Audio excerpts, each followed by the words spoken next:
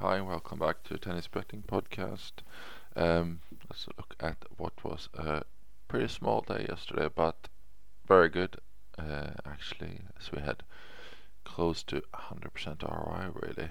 2.5 unit up. We only had the two matches, Sasnovich and Musetti. They both delivered. Musetti had match points in 3 separate games there, so he was really struggling to close it out, to say the least. Took it on his 7th match point eventually, so that's good. We had 1 unit on him. Sasnovich was the 2 unit at 1.9. Never really looked in doubt there. Very solid. She is not far off unplayable when she's locked in on her ground stroke. She does really go for it. So when they're working, there's not much you can do really. So that was good to see. We did have the Challenger project just about active, though. I think Galarner lost in 3 there, so that was a miss. Today we just have the one there. We got Tim van Rijthoven up in the American Challenger. He is 1.66 minus 152 up against Ben Shelton, two very young and upcoming players for sure. We have him at 74%, 2 units on the Challenger project.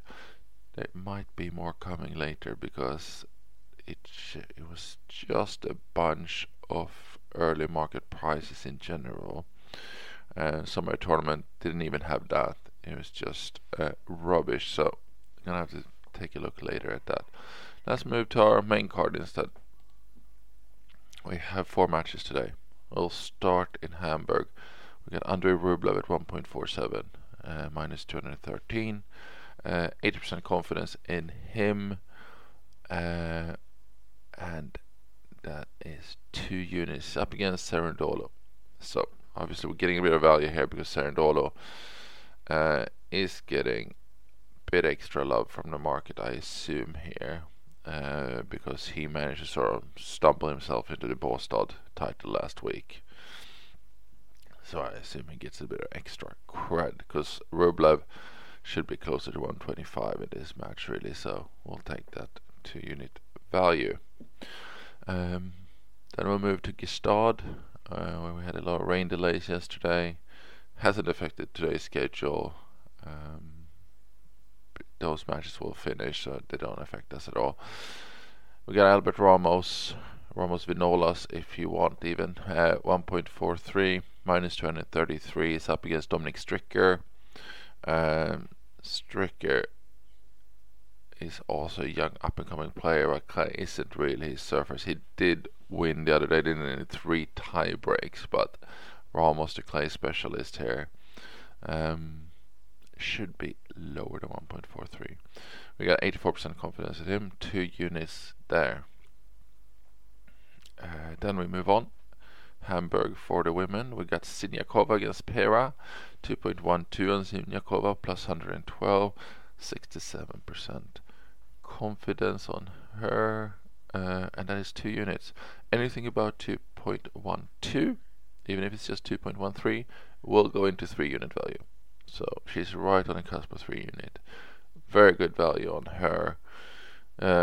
Again, Pera won the title last week, won easily in the first round here, so obviously getting a lot of form pressure on that price. She should be about 3.0 here. She's at 1.85.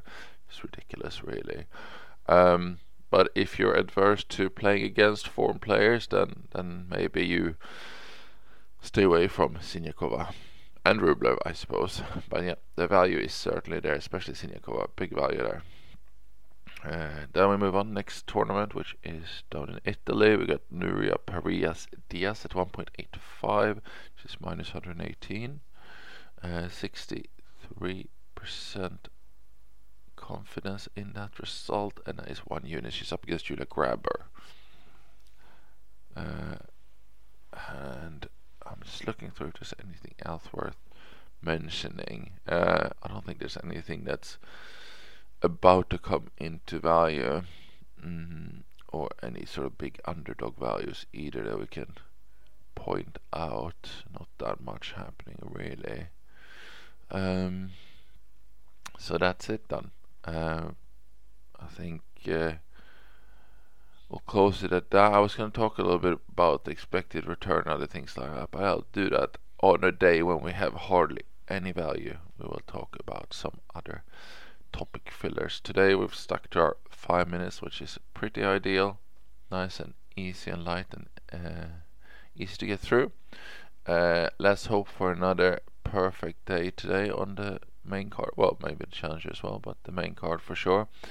Enjoy the tennis. Good luck with the bets. I'll be back tomorrow. Bye bye.